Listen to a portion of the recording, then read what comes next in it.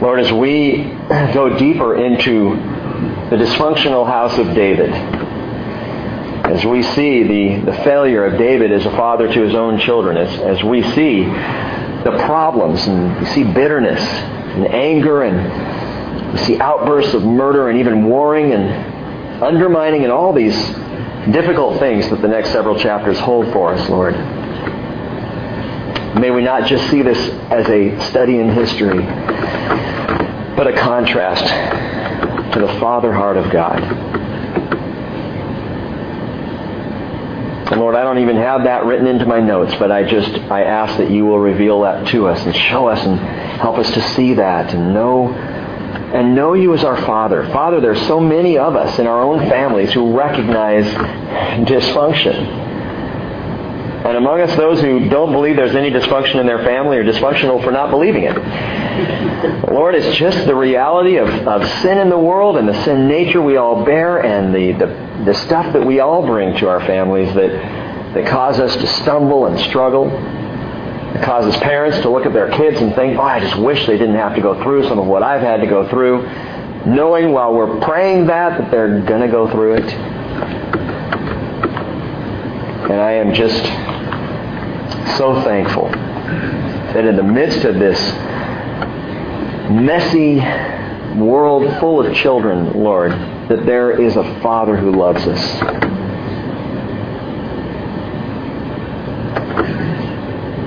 Thank you so much for being our covering and our security.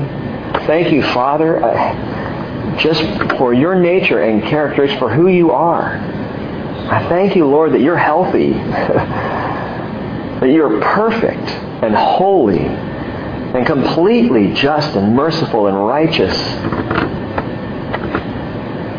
And I thank you most of all that you choose to love us anyway. Help us see you tonight, Lord, and walk a little closer to you. Lord, I pray that you will gather your children around at your feet as you teach, and that we may all just sit in awe before you and be just blown away by who you are. For some here tonight, Lord, they need to rest their heads on your chest and just hear your heart beating. Others need to feel a sense of playfulness with you as a dad, and others need, Lord, to sit at your feet and apologize and just repent for running away. But all together, we're a group of children coming before our Father, our Abba, our Dad, and asking you, Lord, to speak to our hearts. In Jesus' name, amen.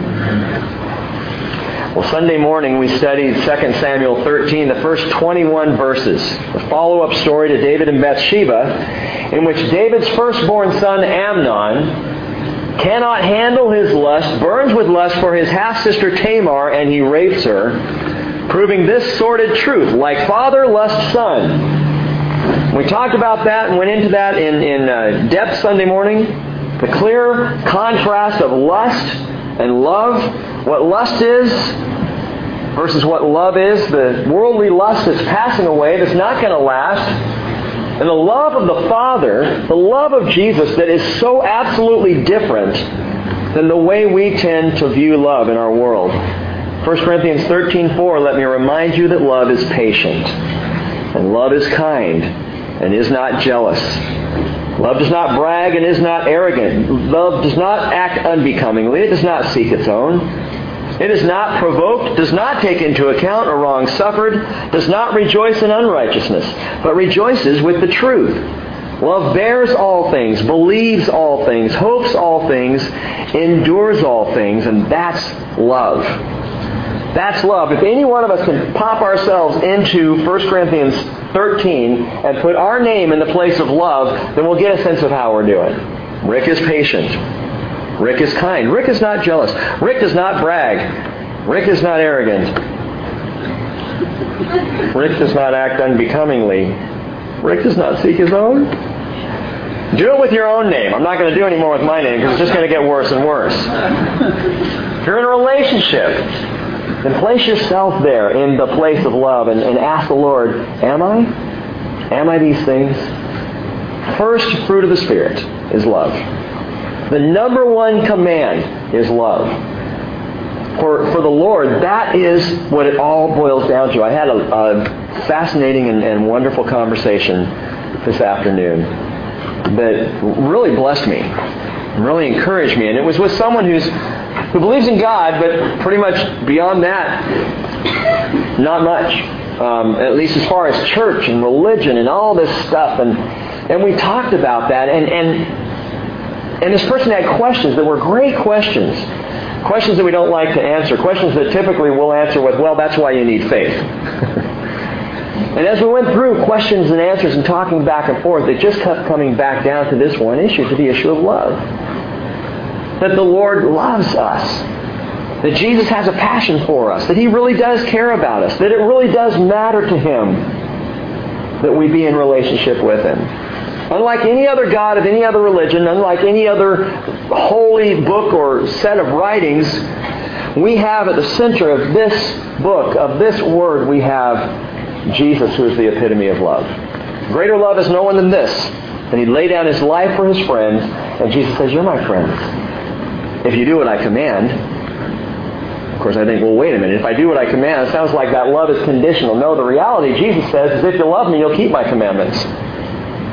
If you love me, if your heart is about being in a love relationship with me, guess what? The commandments will take care of themselves. You're going to do what I ask, follow me, behave in the way that I want, because you love me. It'll be a natural outgrowth, a natural outflowing of your love. God makes it so simple. Love God, love people. If we do that, then everything else in here that we study is going to fall into place. It's when we stop loving God or stop loving people that we have such trouble with the rest of the stuff.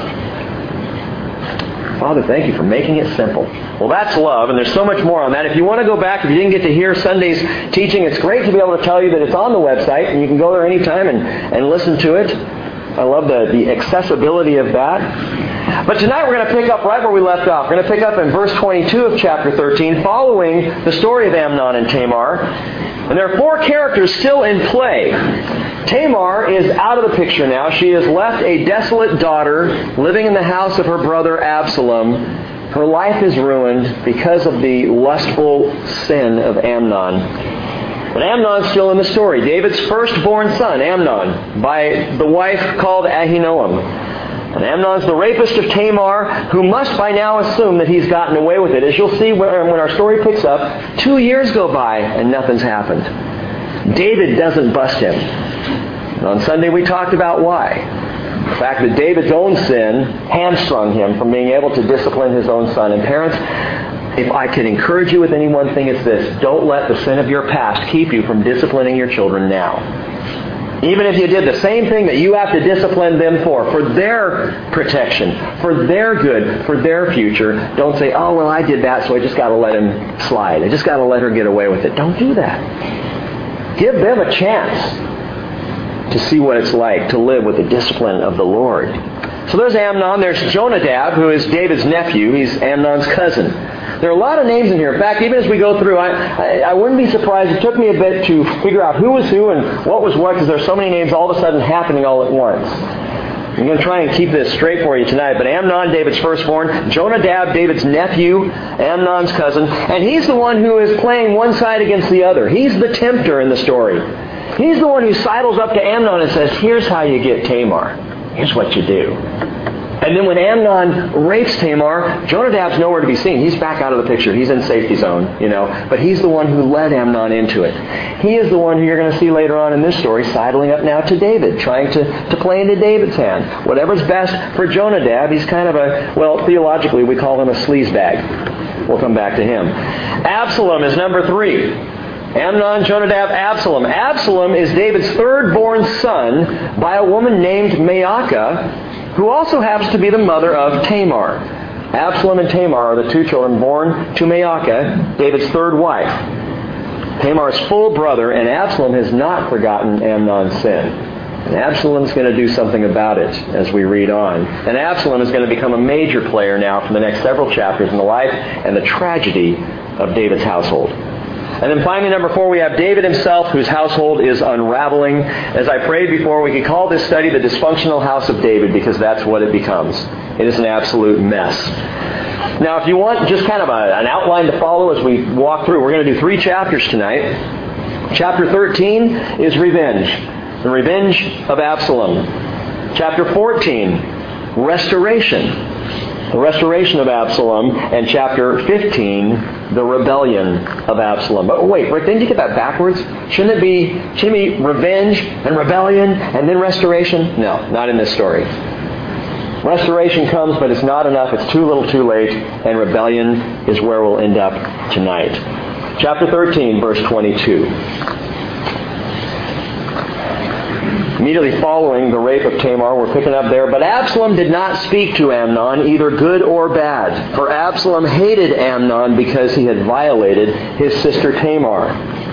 Now it came about after 2 full years that Absalom had sheep shearers in Baal Hatzor, which is near Ephraim, and Absalom invited all the king's sons. And we've seen this before in the Scriptures. The time of the sheep shearing was a big celebration time. It was kind of a time to party, to gather together. It was like harvest time, but with sheep. And so they would gather everybody and get together, shear the sheep, and have a big party. And so at this point, Absalom decides he's going to invite all the king's sons to come up to Baal Hatzor for the sheep shearing. Verse 24, Absalom came to the king and said, Behold now, your servant has sheep shearers. Please let the king and his servants go with your servant. But the king said to Absalom, No, my son, we should not all go, for we will be burdensome to you. And although he urged him, he would not go, but blessed him. Now this is just my thinking, my guess, but I think Absalom knew David wasn't going to go. I think Absalom knew that this was not going to happen. He had something else in mind. I think Absalom is playing his dad a little bit here. Verse 26, Then Absalom said, Well, if not, please let my brother Amnon go with us. And the king said to him, I think suspiciously, Well, why should he go with you? But when Absalom urged him, he let Amnon and all the king's sons go with him. Absalom commanded his servants, saying, See now, when Amnon's heart is merry with wine, and when I say to you, Strike Amnon, then put him to death. Do not fear. Have I not myself commanded you? Be courageous and be valiant. Well, the servants of Absalom did to Amnon just as Absalom had commanded. Then all the king's sons arose, and each mounted his mule and fled. Absalom's vengeance now for his sister's rape has simmered and seethed these 2 years. He did nothing but grow in hatred and bitterness for Amnon. And through these 2 years, he's plotting, he's thinking, what's the best way to go about the murder of this guy who violated my sister? And this bitterness intensifies to the point of death, and the Bible talks an awful lot about bitterness. A lot of verses dealing with bitterness. The Lord has a concern with bitterness in our lives because it festers and it intensifies, and if left unchecked, if left undealt with, it ultimately will do nobody any good. Romans 12:17 says, Never pay back evil for evil to anyone. Respect what is right in the sight of all men. If possible, so far as it depends on you, be at peace with all men. Never take your own revenge, beloved, but leave room for the wrath of God. For it is written, Vengeance is mine, I will repay, says the Lord. But if your enemy is hungry, feed him. And if he is thirsty, give him a drink. For in so doing, you will heap burning coals on his head. Now, I like that part. I like the part about heaping the burning coals. I can get into that. Okay, so I get a little bit of vengeance. But that's not what Paul's saying. He's saying you'll help your enemy to realize what's going on if you're treating him with love and respect and dignity and honor as opposed to with vengeance. And Paul says, do not be overcome by evil, but overcome evil with good. Now I read that verse, and I got to be honest with you. The first thing that pops into my mind where it says, vengeance is mine, I will repay, says the Lord, is why does God get all the fun? Why does he get to do that? Can't I just have a little vengeance? You know, there are people who read Revelation 19, and they say this picture of Jesus riding on a white horse, followed by this host behind him. And I think, I'm pretty convinced biblically that host is the church. But when you look at that and think about that, I've had people ask me, do I get to carry a spear? You know, do I get a sword? And the reality is, as Revelation 19 tells us, it's all over before we even touch down. I mean, Jesus just takes care of it, you know. So, you know, you might get a spear and you'll come in and go, But we want to be able to take vengeance ourselves. Why can't I get a little satisfaction? And here's why. Revenge can never fulfill your heart. It can only fill your heart with more bitterness. Which is why you may have seen every now and then there's a newscast where a mother will be interviewed whose son was killed or whose daughter was killed, and she goes and sits in the capital punishment, the death of the killer. Nobody who comes out of seeing the killer killed in the electric chair, no one who walks out of there goes, yeah, it was great. It was satisfying. I feel so much better. Because revenge just engenders more vengeance, more bitterness. The Lord says, vengeance is mine, I will repay. Because, see, the Lord can handle it. Being perfect, being love incarnate Himself, when He exacts vengeance, when He pours out His wrath, and He will, when He does it, it doesn't impact or affect His heart because He's perfect. It's from that place of perfection and holiness that He can exact the right kind of judgment and justice. And you and I can't do that. It messes up our hearts if we try. Now I want you to see something here. There are some interesting similarities in this story. When we read chapters 11, 12, and 13, the first part, we understood there are some obvious similarities between Amnon's lust for Tamar and his moving on Tamar with David's lust for Bathsheba. As we call that lesson, like father, lust son. Like father, like son. Amnon does to Tamar what David did to Bathsheba. It's a very similar story. And you can draw parallels there. But did you realize you can also draw parallels between David's murder of Uriah and Absalom's murder of his brother Amnon?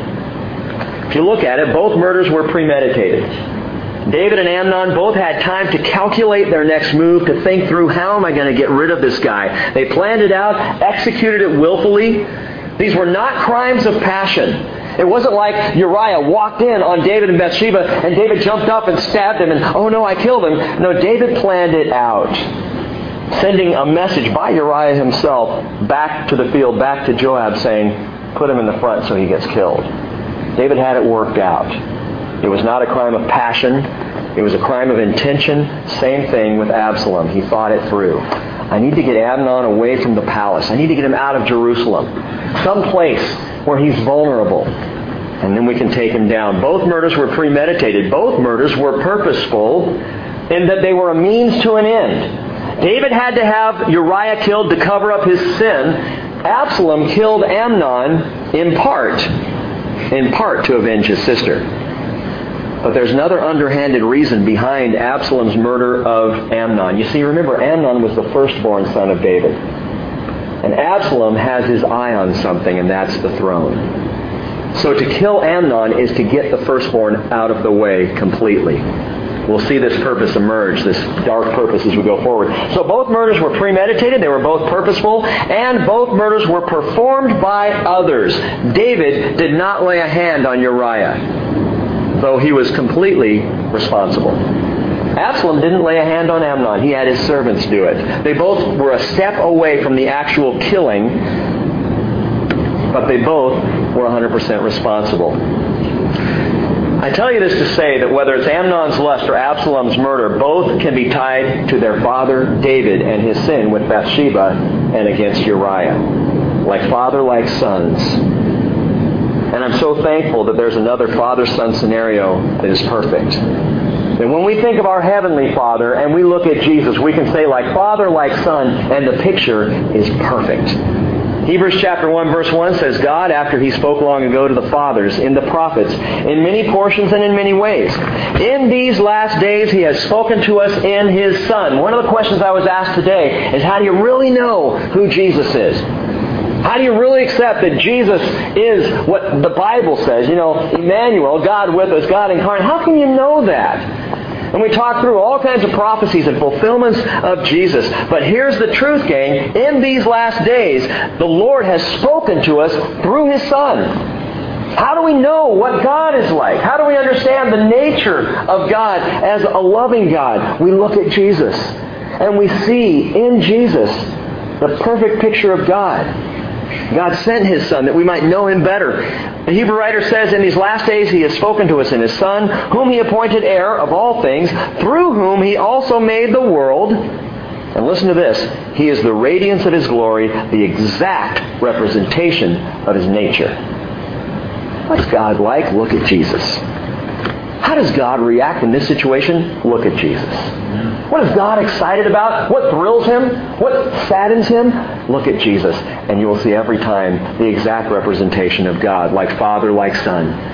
John 1:18 says, no one has seen God at any time. The only begotten God who is in the bosom of the Father, He has explained Him, like Father, like Son. Look at Jesus, you see God. Jesus Himself said in John 5:19, truly, truly I say to you, the Son can do nothing of Himself, unless it is something He sees the Father doing. For whatever the Father does, these things the Son also does in like manner, like Father, like Son. It's perfect. And in John 14, verse 8, Philip is talking to Jesus and he says, Lord, show us the Father, and it will be enough for us. And Jesus said to him, and I love this answer, have I been with you so long, and yet you have not come to know me, Philip? Jesus says, he who has seen me has seen the Father. Like Father, like Son. By the way, in striking similarity to the victims of David and Absalom, the murder of Jesus was also premeditated. It was planned out ahead of time. Sometimes you can watch the old movies, Jesus of Nazareth, or the Jesus movie, or the Passion of the Christ, and you can say, oh wow, it was a crime of passion. You see the Jews just stirred up, and you see the Romans, they go out and take them out and they crucify them. No, it was a premeditated murder. Because Revelation chapter 13 calls Jesus the Lamb that was slain from the foundation of the world.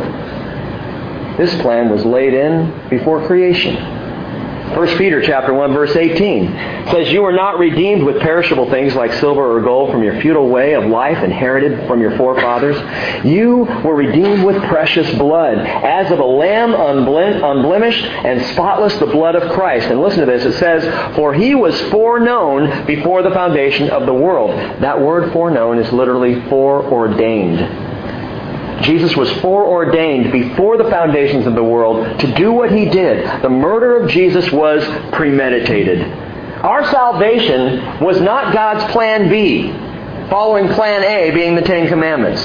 God's plan A, God's only plan, has always been Jesus Christ and His sacrifice for us. The murder of Jesus was premeditated. The murder of Jesus was purposeful. 1 Corinthians 15:19. Paul says, if we have hoped in Christ in this life only, we are of all men most to be pitied. There was a purpose for this death, a purpose for this murder, and it wasn't so we could feel comfortable now.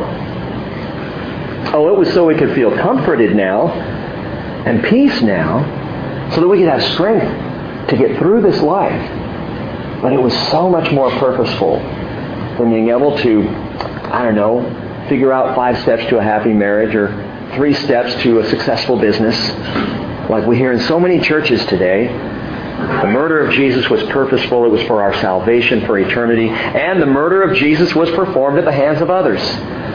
Similar to the murder of Uriah and the murder of Amnon, the murder of Jesus was performed by others, but it was under His design.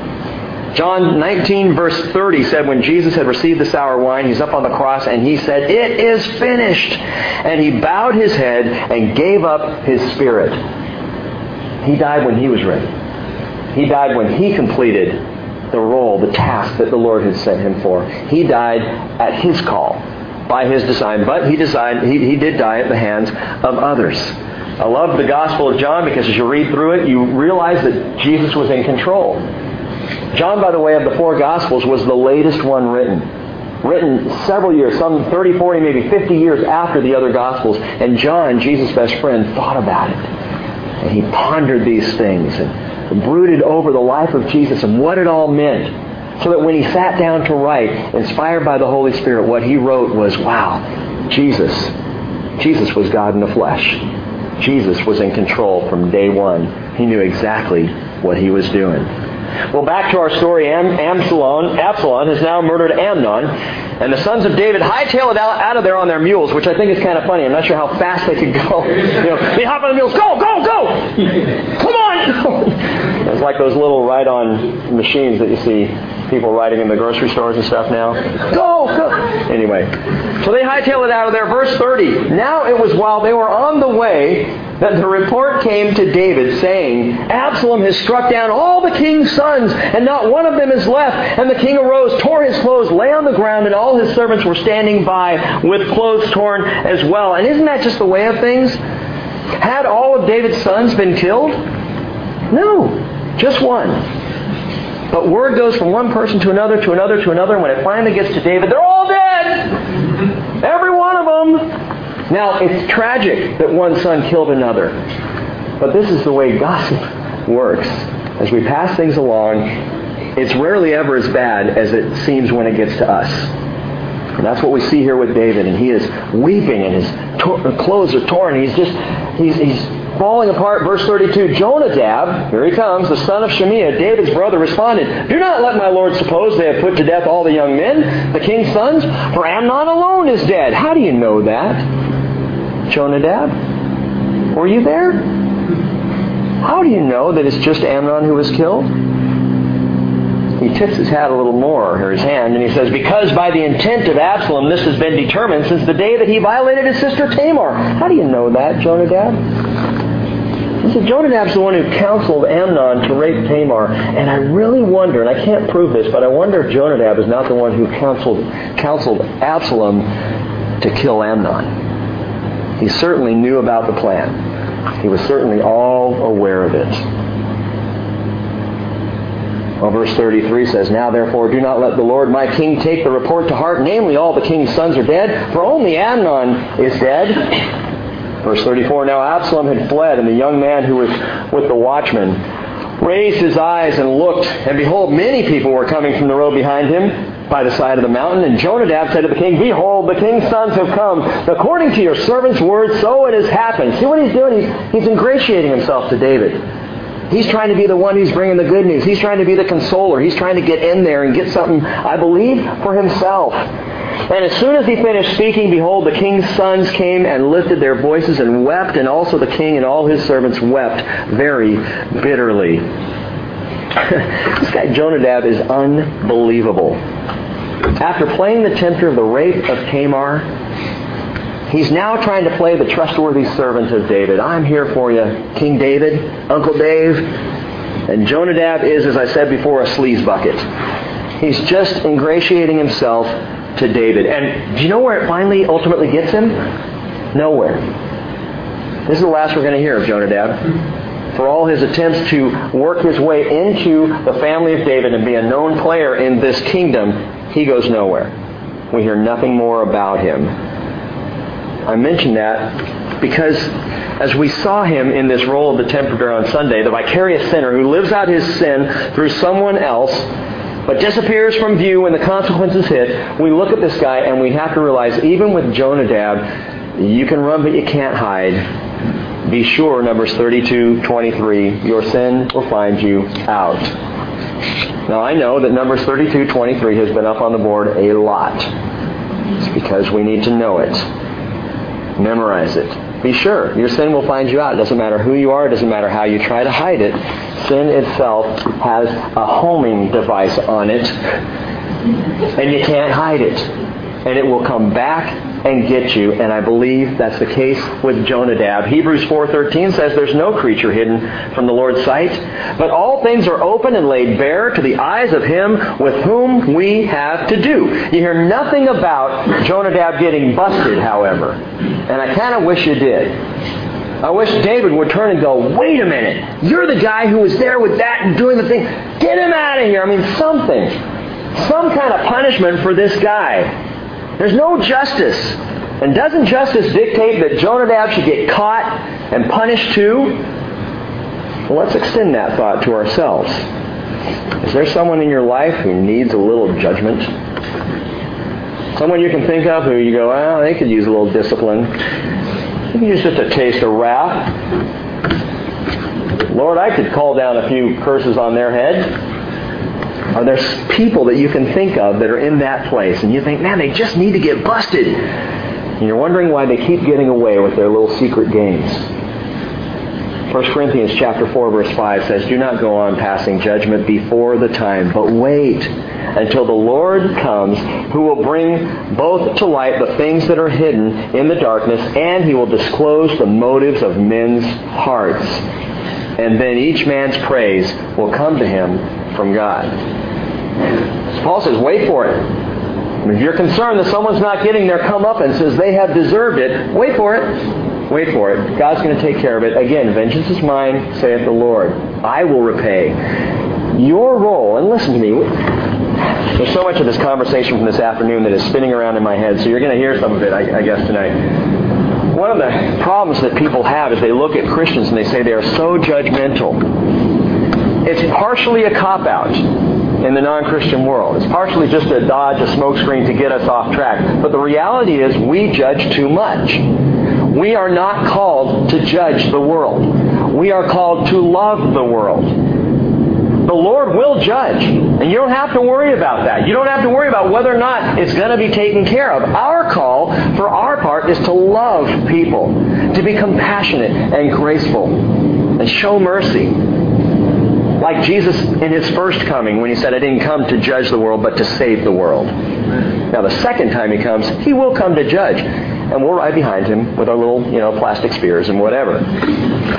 But Jesus is the only one who has that right to judge. It's not our business. It's not our right. The motives of Amnon and Absalom were clear. Jonadab, well, he's got to think he's kind of a smooth operator. No one knows that he's behind the scenes in all these things going on. The reality is, his part has been front page news for 3,000 years. When you read Jonadab's name, you just look at him and go, what a jerk. That's his legacy. So I guess he kind of did get his. Verse 37. Now Absalom fled and went to Talmai, the son of Ammihud, the king of Geshur, and David mourned for his son every day. And by the way, you'll see through this, David absolutely loved Absalom. I think Absalom was probably David's favorite son. Absalom was probably more like David in many ways than any of the other sons. David loved him passionately, and his heart is absolutely broken. The heart of David longed to go out to Absalom. Verse 38 says, Absalom fled and gone to Geshur and was there 3 years, and the heart of King David longed to go out to Absalom, for he was comforted concerning Amnon since he was dead. If that reads a little weird for you, comforted there is consoled. Okay, he realizes that he can't bring Amnon back. He realizes that that's a done deal. So there's at least a sense of closure there. Not so with Absalom. This may be kind of a sick thought for some of you. I don't know if you've ever been in the place where you've had a family member who is so messed up that the thought runs through your mind it'd be easier if they were dead. Not that you would kill them. Don't get me wrong. And I'm seeing some looks like, okay, what's Rick's deal here? He's going to go now. He's going to leave. You continue your study. Maybe you haven't been in that place. And I'm not talking about that you want to see someone dead. But you feel like, man, it's just, there's so much carnage that follows this person. If they were just dead, at least I could have closure. At least I could deal with that. But as long as they're out there, and I don't know what's going on and what's happening, and see, that's David with his two sons, Amnon and Absalom. With Amnon, he's gone. There's nothing I can do. He can get through that. Absalom's out there. Absalom is banished from the kingdom.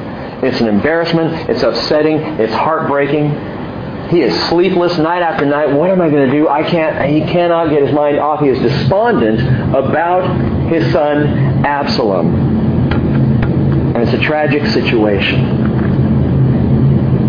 Why did Absalom flee to Geshur?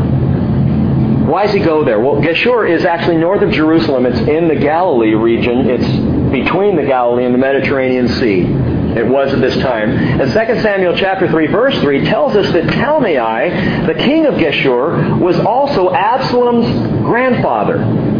So when Absalom flees, he's running to Grandpa's house. That's where he's going.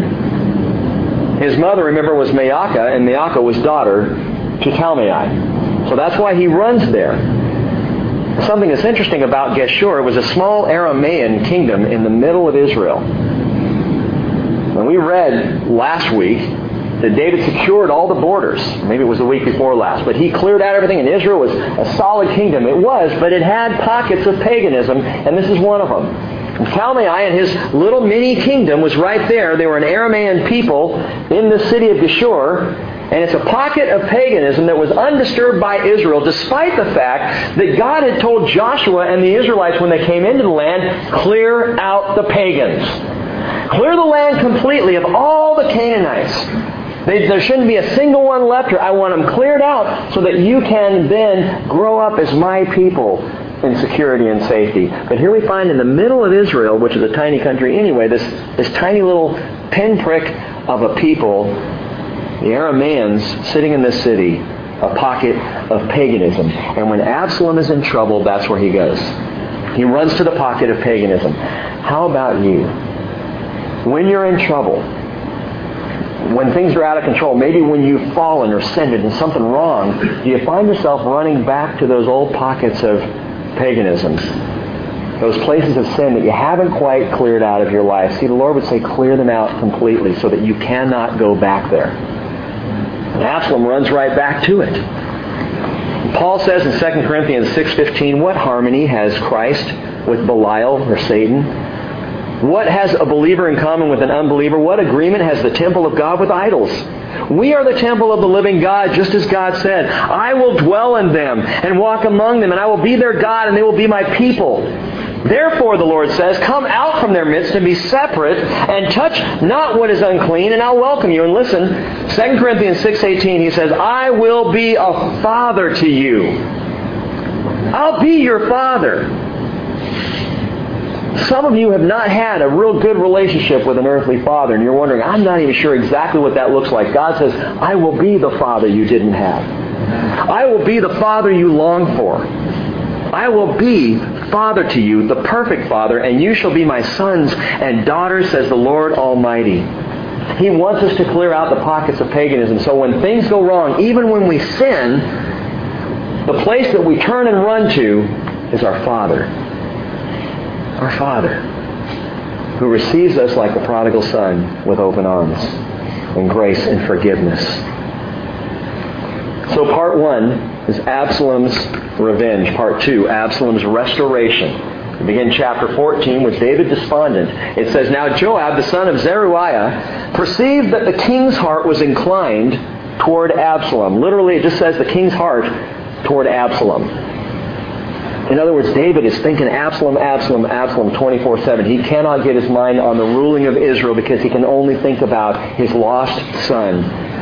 And so Joab sent to Tekoa and brought a wise woman from there and said to her, please pretend to be a mourner and put on mourning garments now and do not anoint yourself with oil, but be like a woman who has been mourning for the dead many days.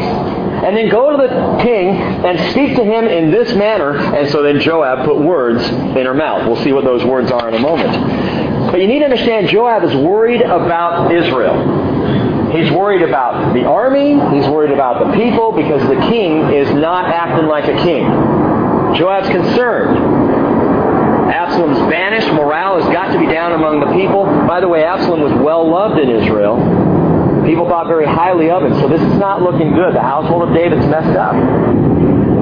Joab sends to Tekoa. This is, by the way, the place that Joab grew up. And he sends for a wise woman from Tekoa. And it's likely Joab already knew who she was because that's where he grew up. Or at least he knew about her. So verse 4 says, when the woman of Tekoa spoke to the king, she fell on her face to the ground. And she prostrated herself and said, help, O king. And the king said to her, what is your trouble? Well, she answered, truly I am a widow, for my husband is dead. Your maidservant had 2 sons, but the 2 of them struggled together in the field, and there was no one to separate them, so one struck the other and killed him. Now behold, the whole family has risen against your maidservant. And they say, hand over the one who struck his brother, that we may put him to death for the life of his brother whom he killed, and destroy the heir also. And she says, thus, if they do this, they will extinguish my coal which is left. Seems a little weird. She's saying they'll put out my source of support. She's saying, I'm a widow.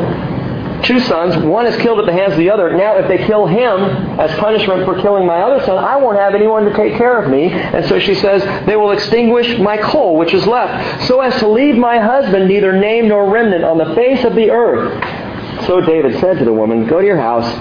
I will give orders concerning you. Well, the woman of Tekoa said to the king, oh, my lord the king, the iniquity is on me and my father's house, but the king and his throne are guiltless. She's telling a parable here. This whole thing's made up. This didn't really happen. But she's trying to draw David into the place of realizing what's happening in his own house by comparing her house. And so the king said in verse 10, whoever speaks to you, bring him to me, and he will not touch you anymore. And then she said, please let the king remember the Lord your God, so that the avenger of blood will not continue to destroy. Otherwise they will destroy my son. And he said, and I think he's getting a little exasperated with this woman, he said, as the Lord lives, not one hair of your son shall fall to the ground. Okay, I'll take care of it, woman. Relax, go home. I got it covered.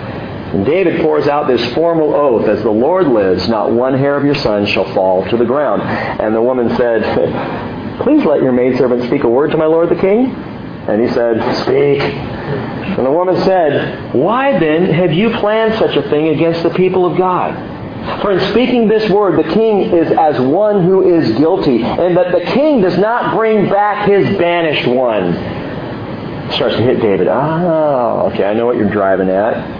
And the woman said, and mark this, she says, we will surely die and are all like water spilled on the ground, which cannot be gathered up again. Yet God does not take away life, but plans ways so that the banished one will not be cast out from him. Father heart right there. Father heart of God. When God looks at His children, when He looks at you, when He looks at me, and we do things that deserve banishment, this wise woman from Tekoa says, God doesn't do this. He doesn't take away life. He plans ways so the banished one will not be cast out from him. Great line. Great verse. Now the reason I have come to speak this word to my lord the king is that the people have made me afraid. So your maidservant said, let me now speak to the king. Perhaps the king will perform the request of his maidservant. For the king will hear and deliver his maidservant from the hand of the man who would destroy both me and my son from the inheritance of God. So she's still trying to spin this yarn a little further. And then your maidservant said, please let the word of my lord the king be comforting. For as the angel of God, so is the Lord the king to discern good and evil. And may the Lord your God be with you. Well, then the king answered, and he said to the woman, please do not hide anything from me I am about to ask you. And the woman said, let my lord the king please speak. So the king said, is the hand of Joab with you in all this? You've been talking to Joab. He put you up to this. And the woman replied, as your soul lives, my lord the king, no one can turn to the right or to the left from anything that my lord the king has spoken. Indeed, it was your servant Joab who commanded me, and it was he who put all these words in the mouth of your maidservant. In order to change the appearance of things, your servant Joab has done this thing. But she says, my Lord is wise, like the wisdom of the angel of God, to know all that is in the earth. She's still trying to butter him up. And the king then said to Joab, who must be standing there, behold now, I will surely do this thing. Go therefore, bring back the young man Absalom. So Joab's ploy worked. He got into David's heart, kind of a roundabout way. This is now the second time a parable has been sent to David. Remember Nathan went, brought a parable to David about the sin in his life. And I guess people are just a little bit afraid to speak directly to David. So they're bringing stories. So this is the second time it's happened, and the ploy worked. David is now willing to absolve Absalom and restore him, bring him home, but not completely. Verse 22. Joab fell on his face to the ground, prostrated himself, and blessed the king. And Joab said, today your servant knows that I have found favor in your sight, O my lord the king, in that the king has performed the request of his servant. So Joab arose and went to Geshur and brought Absalom to Jerusalem. However, the king said, let him turn to his own house and let him not see my face. So Absalom turned to his own house and did not see the king's face. David was willing to bring him back. He just wasn't willing to see him. He was willing to forgive him. He just was not willing to forget about what Absalom had done. He is not done making Absalom pay for his sin. Apparently he didn't pick up on the most important thing the woman of Tekoa said, and that's that God does not take away life but plans ways so that the banished one will not be cast out from him. In other words, David, when you sinned and killed Uriah, what did God do? What did he do to you? He said, forgive you. You will not die for this sin. Your house is going to be messed up. That's going to be the natural fallout. But I forgive you. That's God's response. Now David's response to his own son Absalom doing precisely the same thing, murdering someone, David's response is much more human and not so godly. Did you ever do that with someone? I forgive you, and I'm not forgetting what you did. And I will remind you of it from time to time, just so that you remember what you did. Yeah, I forgive you. Paul says in Ephesians 4:32, be kind to one another, tender-hearted, forgiving each other, just as God in Christ also has forgiven you. Well, how's that? How has God in Christ forgiven us? Psalm 103:12 says, as far as the east is from the west, so far as He removed our transgressions from us. Hebrews 10:17 says, your sins and your lawless deeds I will remember no more. He forgives and forgets. Once the Lord forgives us of sin, it's gone. And we go back to the Lord and say, Father, I'm just so sorry for that. You know that thing we talked about last week? I'm just so sorry for that. And the Lord's saying, sorry for what? I don't even have a clue what you're talking about. Because you were forgiven. And it's history. And here's a great standard, brothers and sisters, for us all to live by. Forgive to the degree that you've been forgiven.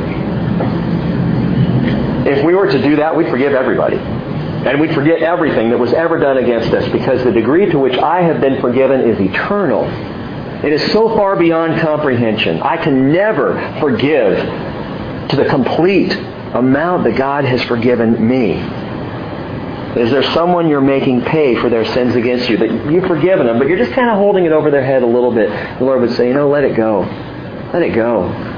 You're not only hurting them, you're hurting yourself because you're engendering bitterness in your heart. Let it go. Well, David has a little trouble letting it go, and unfortunately his lack of forgiveness for his son provokes bitterness in his son as well. Verse 25, now in all Israel was no one as handsome as Absalom. Okay? This guy's on the cover of GQ, or IQ.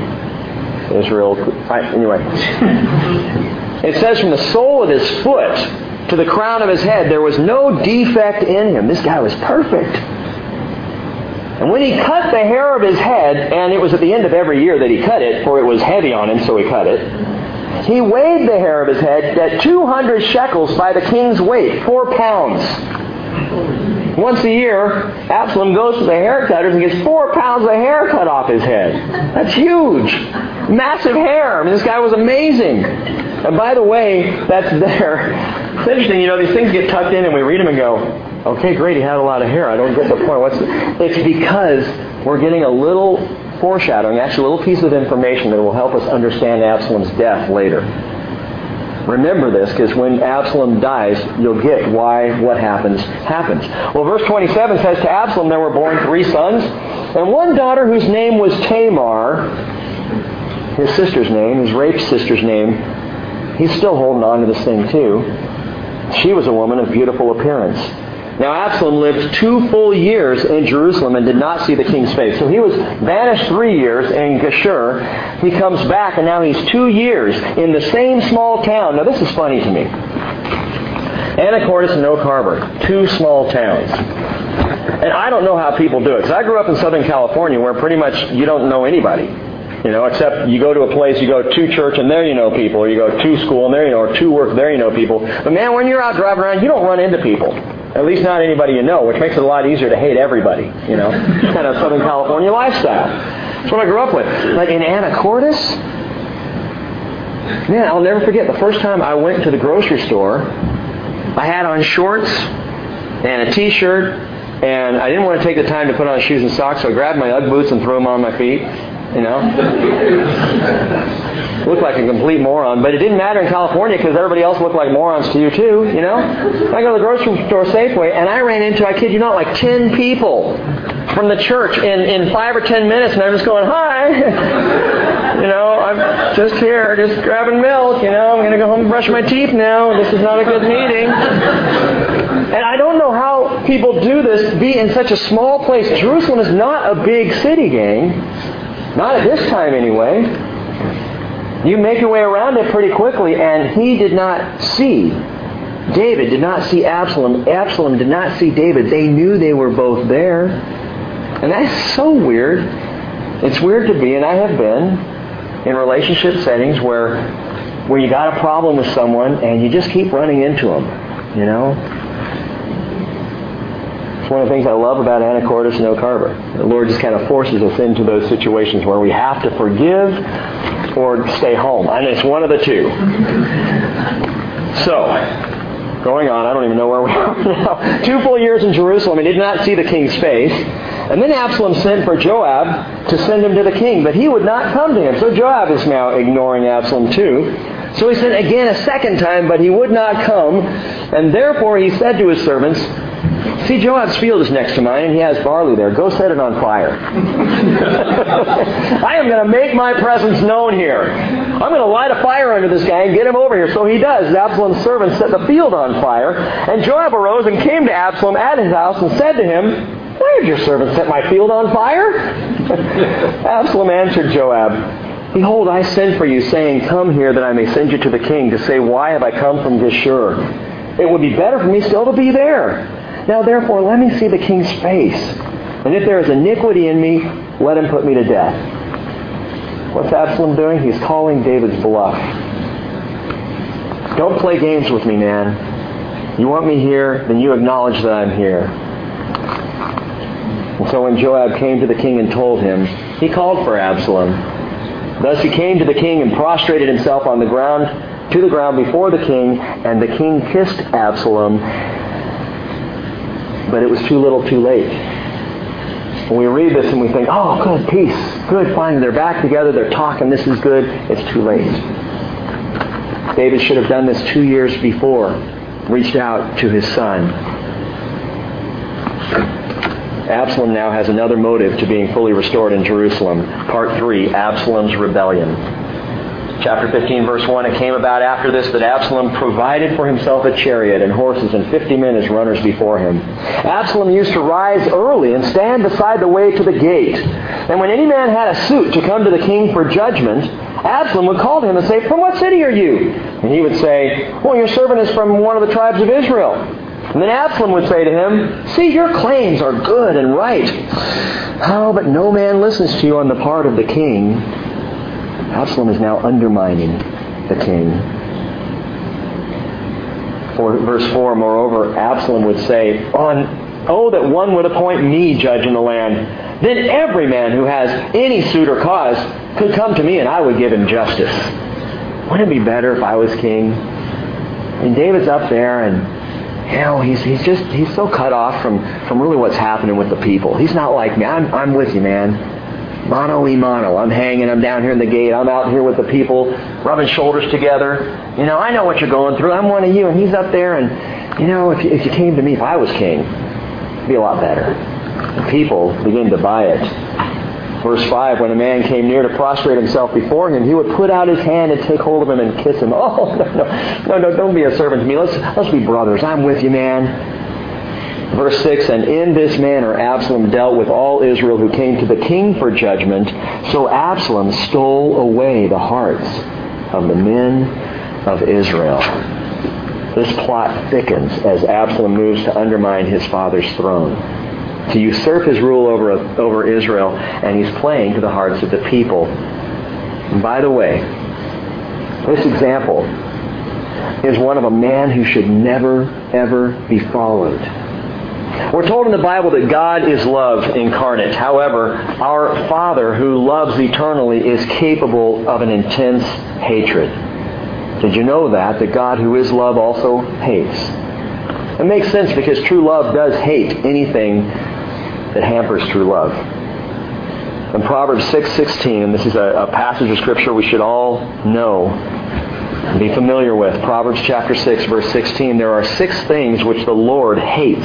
Yes, 7 which are an abomination to Him. Now, this is Hebrew prose. And the way it's being written is saying there are 6 things here, but number 7, when we get to number 7 in the list, that's the big one. That's the worst one. Of all these, as bad as these other ones are, number 7 is the one to pay attention to. Listen to these. He says, haughty eyes, a lying tongue, hands that shed innocent blood, a heart that devises wicked plans, feet that run rapidly to evil. Number 6, a false witness who utters lies. And number 7, the thing that's an abomination to Him, that He hates more than all the other things combined, one who spreads strife among brothers. One who undermines. One who says, I know some things about her that you don't know. And I'm just going to tell you a few things so we can pray for her. I know a few things about him, and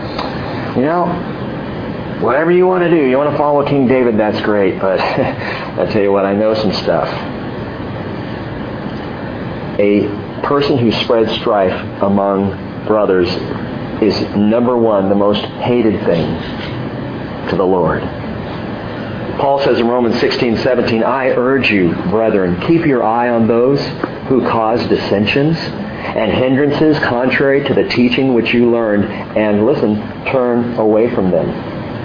Well, Paul, wait, we're a church. We're supposed to accept and love everybody, not those who would tear apart the love and unity of the church. If you have a brother or sister in a church fellowship who is causing dissension, Paul says, turn away from them. That's the person that you don't accept, because that's the person who's going to rip the heart out of the church. If there is one thing to avoid above all, this is it. Gang, it's dissension and it's division. The Lord calls behavior that stirs the pot and causes dissension, disunity, and disharmony an abomination, because it undermines the numero uno primary characteristic that we're called to, and that's love. Love is first. We're going on in verse 7 of chapter 15. It came about at the end of 40 years that Absalom said to the king, please let me go and pay my vow which I have vowed to the Lord in Hebron. This number 40 here has confused some people. Let me just point this out. The Hebrew word for 40 is arbaim. The word arba, or arba, I'm trying to say it like Cheryl's trying to teach me to say it, arba. That's the number 4. So you're just counting up in Hebrew, arba is 4. Arbaim is the plural of 4, and arbaim is the word that always means 40 in the Hebrew Scriptures. Why is that important? Well, if you look at this, some translations say it came about at the end of 4 years. And they change it because they go, well, wait a minute, it can't be that Absalom was in Jerusalem 40 years, because David would be dead by now. He wouldn't live that long, so that number can't be right. Well, I believe the number is right. Arbaim, 40, because this is drawing back to David's anointing by Samuel. So at the end of 40 years, now David has been an anointed ruler for 40 years, and now at this point, the narrative continues. Make sense for everybody? Great, let's read on. Verse 8, for your servant vowed a vow, this is Absalom speaking to David, I vowed a vow while I was living in Geshur at Aram, saying, if the Lord shall indeed bring me back to Jerusalem, then I will serve the Lord. Well, this kind of touches on something that David would like, and so the king said to him, go in peace. So he arose and went to Hebron. And what is he going to do there? Absalom, verse 10, sent spies throughout all the tribes of Israel, saying, as soon as you hear the sound of the trumpet, then you shall say, Absalom is king in Hebron. Then 200 men went with Absalom from Jerusalem, who were invited, and went innocently. They did not know anything. And Absalom sent for Ahithophel, the Gilonite, David's counselor from his city at Gilo, while he was offering the sacrifices. And the conspiracy was strong, for the people increased continually with Absalom. One question. This guy Ahithophel, who is counselor to David, he is one of David's most trusted advisors, will now jump ship and join up with Absalom against David. Why would he do that? I'll tell you on Sunday morning. Verse 13. Then a messenger came to David saying, the hearts of the men of Israel are with Absalom. David said to all his servants who were with him in Jerusalem, "Arise, let us flee, otherwise none of us will escape from Absalom. Go in haste, or he will overtake us quickly and bring down calamity on us and strike the city with the edge of the sword." And then the king's servant said to the king, "Behold, your servants are ready to do whatever my lord the king chooses." So the king went out, verse 16, and all his household with him. But the king left 10 concubines to keep the house, which we're going to see is a very bad idea. The king went out, verse 17, and all the people with him, and they stopped at the last house. Now all his servants passed on beside him, all the Cherethites and all the Pelethites and all the Gittites, 600 men who had come with him from Gath, passed on before the king. This seems so atypical of David. Remember, this is the boy who tore apart a lion and a bear with his bare hands. This is the young man who killed a giant. This is the man on the run who outwitted Saul's entire army. This is the warrior king who secured all of Israel and brought peace into the land by his fighting power. And now he's running away like a frightened child. He doesn't even stop to fight, to defend Jerusalem against this conspiracy. Why? Some have suggested David ran to protect Jerusalem. He loved it so much, he didn't want to see Jerusalem fall and be a bloody battle and see buildings razed and things destroyed. So he said, let's get out and at least protect the city by getting out of here. But I think it was much more than that. I think David, by this time in his life, is a broken man. He's tired of fighting. And his own son is coming against him. How do you fight that? He's realizing the prophecy of Nathan come true. 1 Samuel chapter 12, where Nathan says, the Lord says, the sword is going to be against your house from within your own house. One's going to rise up there and he's going to be against you. And it's going to be that way the rest of your life. And I was reading this and thinking, all the enemies of the world are never as devastating as the enemy who comes from your own house. All the persecution from outside of the church, man, I can handle that. Bring it on. The atheists who want to shout against it, I would love picketers out here on a Sunday morning. That would be so cool. I think that's the greatest advertisement we can have. People picketing that barn church. Bring it on. I can handle that, no problem. But when the persecution comes from your own family or your own fellowship, that is the most painful thing in the world. Is it not, Thomas? Pastor Thomas, my bud? We got to do coffee again soon. All right. Okay. Don't leave. We'll plan that before you get out of here. Okay. That hurts when it's people that you worship with and love and care for, and you're all together in this. And persecution, man, when it comes from within, and this is the most painful persecution in David's life. He fought all the enemies. Even Saul coming against him, he could handle that. But when it's his own son, ouch, that hurts. And so weeping, David leaves his beloved Zion, that's the city of David. Verse 19 tells us, the king then said to Ittai the Gittite, who is this guy? We haven't seen him yet. This is the first time we see this guy. Why will you also go with us? Return and remain with the king, that is with Absalom. For you are a foreigner and also an exile. Return to your own place. You came only yesterday. And shall I today make you wander with us while I go where I will? Return. Take back your brothers. Mercy and truth be with you.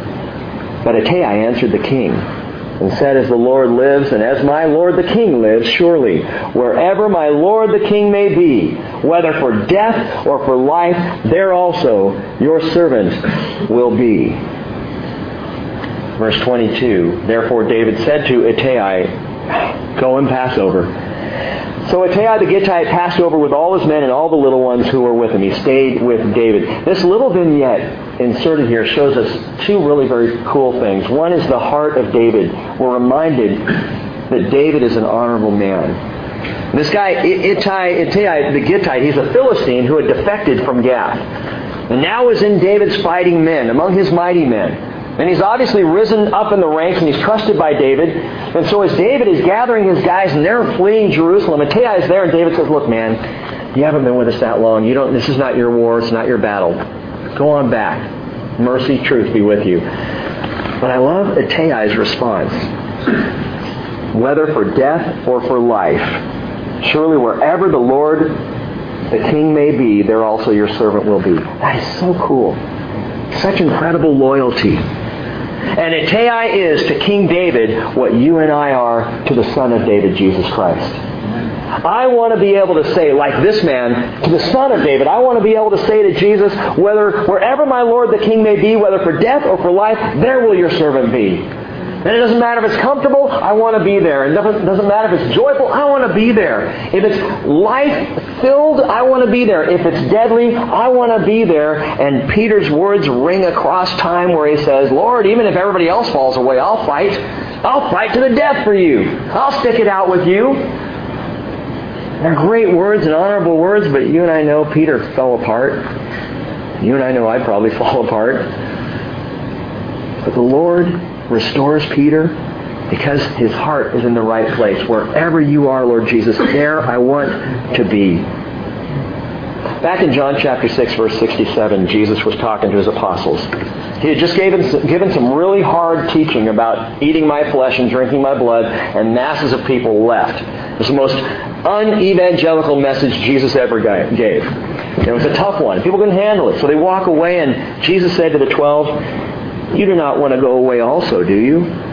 Peter answered him and said, Lord, to whom shall we go?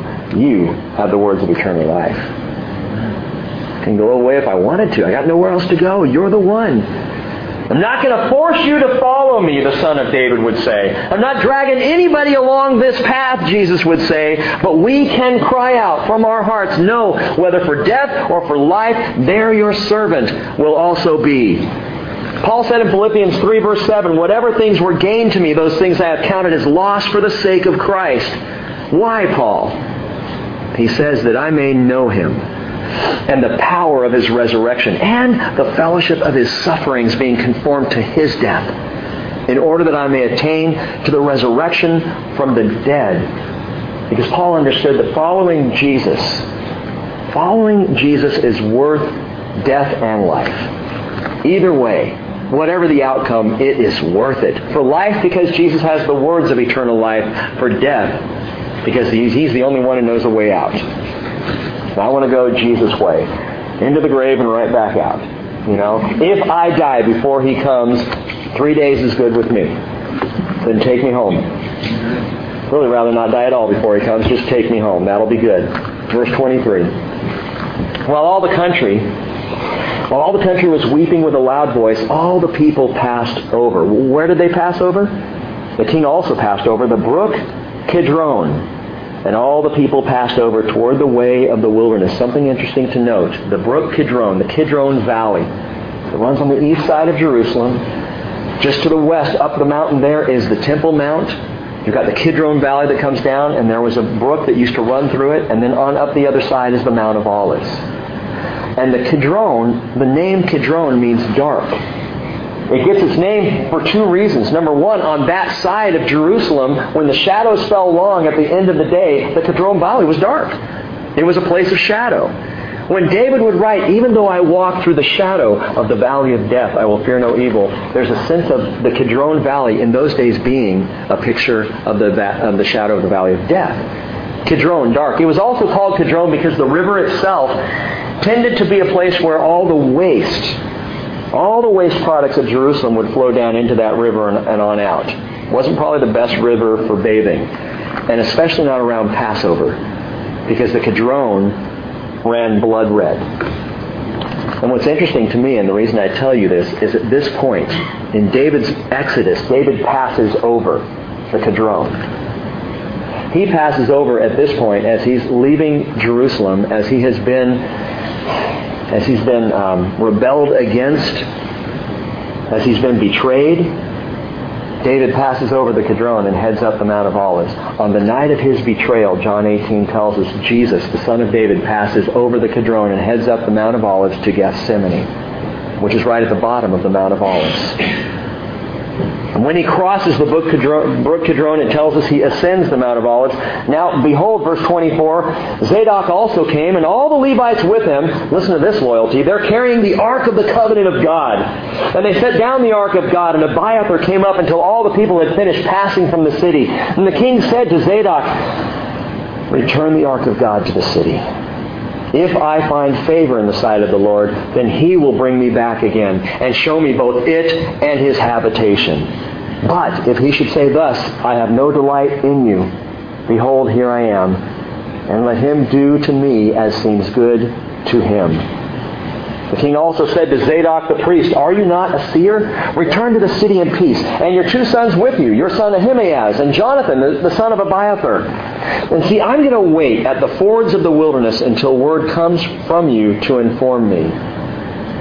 What's David doing? He's saying, Zadok, Abiathar, you and your sons stay in the city. I need your ears there. I need your eyes there. I need to know what's going on. Therefore, verse 29, Zadok and Abiathar returned the ark of God to Jerusalem, and they remained there. And David, verse 30, David went up the ascent of the Mount of Olives and wept as he went. And his head was covered, and he walked barefoot. And then all the people who were with him, each covered his head and went up weeping as they went. And 1,000 years later, Jesus would be weeping in the same exact spot in Gethsemane on the night of his betrayal. Verse 31. Verse 31 tells us, now someone told David, saying, Ahithophel is among the conspirators with Absalom. Another sword or knife to the heart. And David said, and I love this prayer, O Lord, I pray, make the counsel of Ahithophel foolishness. The reality is, as we read on, and we'll get to this next week, the counsel of Ahithophel is actually great wisdom. So God doesn't do what we tell him to do. He does what he's going to do, which is the right thing, and we need to just trust him. Well, what happened is David was coming to the summit where God was worshipped, that behold, Hushai the Archite met him with his coat torn and dust on his head. And David said to him, if you pass over with me, then you will be a burden to me. But if you return to the city and say to Absalom, I will be your servant, O king, as I have been your father's servant in time past, so I will now be your servant, then you can thwart the counsel of Ahithophel for me. Are not Zadok and Abiathar the priests with you there? And so it shall be that whatever you hear from the king's house, you report to Zadok and Abiathar the priests. And behold, their two sons are with them there, Ahimaaz, Zadok's son, and Jonathan, Abiathar's son. And by them you shall send me everything that you hear. So Hushai, David's friend, came into the city, and Absalom came into Jerusalem. The flight of David and the rebellion of Absalom will continue on into the next chapter, which we're going to leave for next week. But I want to leave you with one thought, one final thing here about David. His heart is broken, but his faith is not. For all of this tragedy and sorrow and persecution that is hitting David all at once, his heart is broken, but his faith is not broken. He says in verse 26, if the Lord should say, I have no delight in you, behold, here I am. Let him do to me as seems good to him.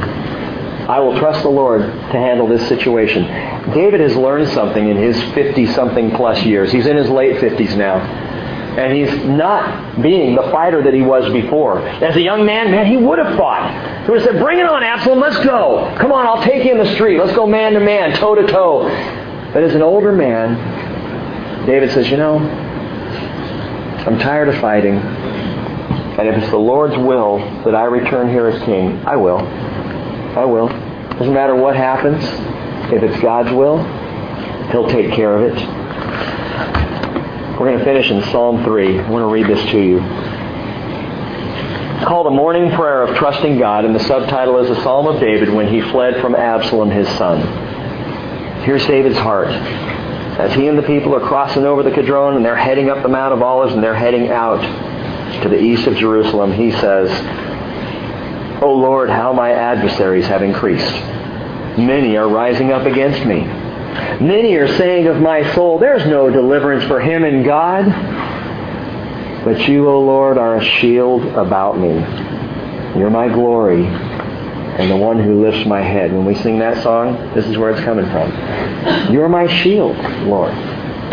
You're my glory and the one who lifts my head. I was crying to the Lord with my voice, and He answered me from His holy mountain. What holy mountain? I submit to you that it is the Temple Mount right there or possibly the Mount of Olives, but as David's walking across and he is weeping and crying and he is calling out to the Lord, God answers in his heart. He answered me from his holy mountain. I lay down and slept. I awoke, for the Lord sustains me. I will not be afraid of 10,000s of people to have set themselves against me round about. Arise, O Lord, save me, O my God. For you have smitten all my enemies on the cheek. You have shattered the teeth of the wicked. Salvation belongs to the Lord. Your blessing be upon your people. David trusts the Lord. Worst situation at this point, this would be the lowest point of David's entire life right here. And yet he is even then able to say, salvation belongs to the Lord. Your blessing be upon your people.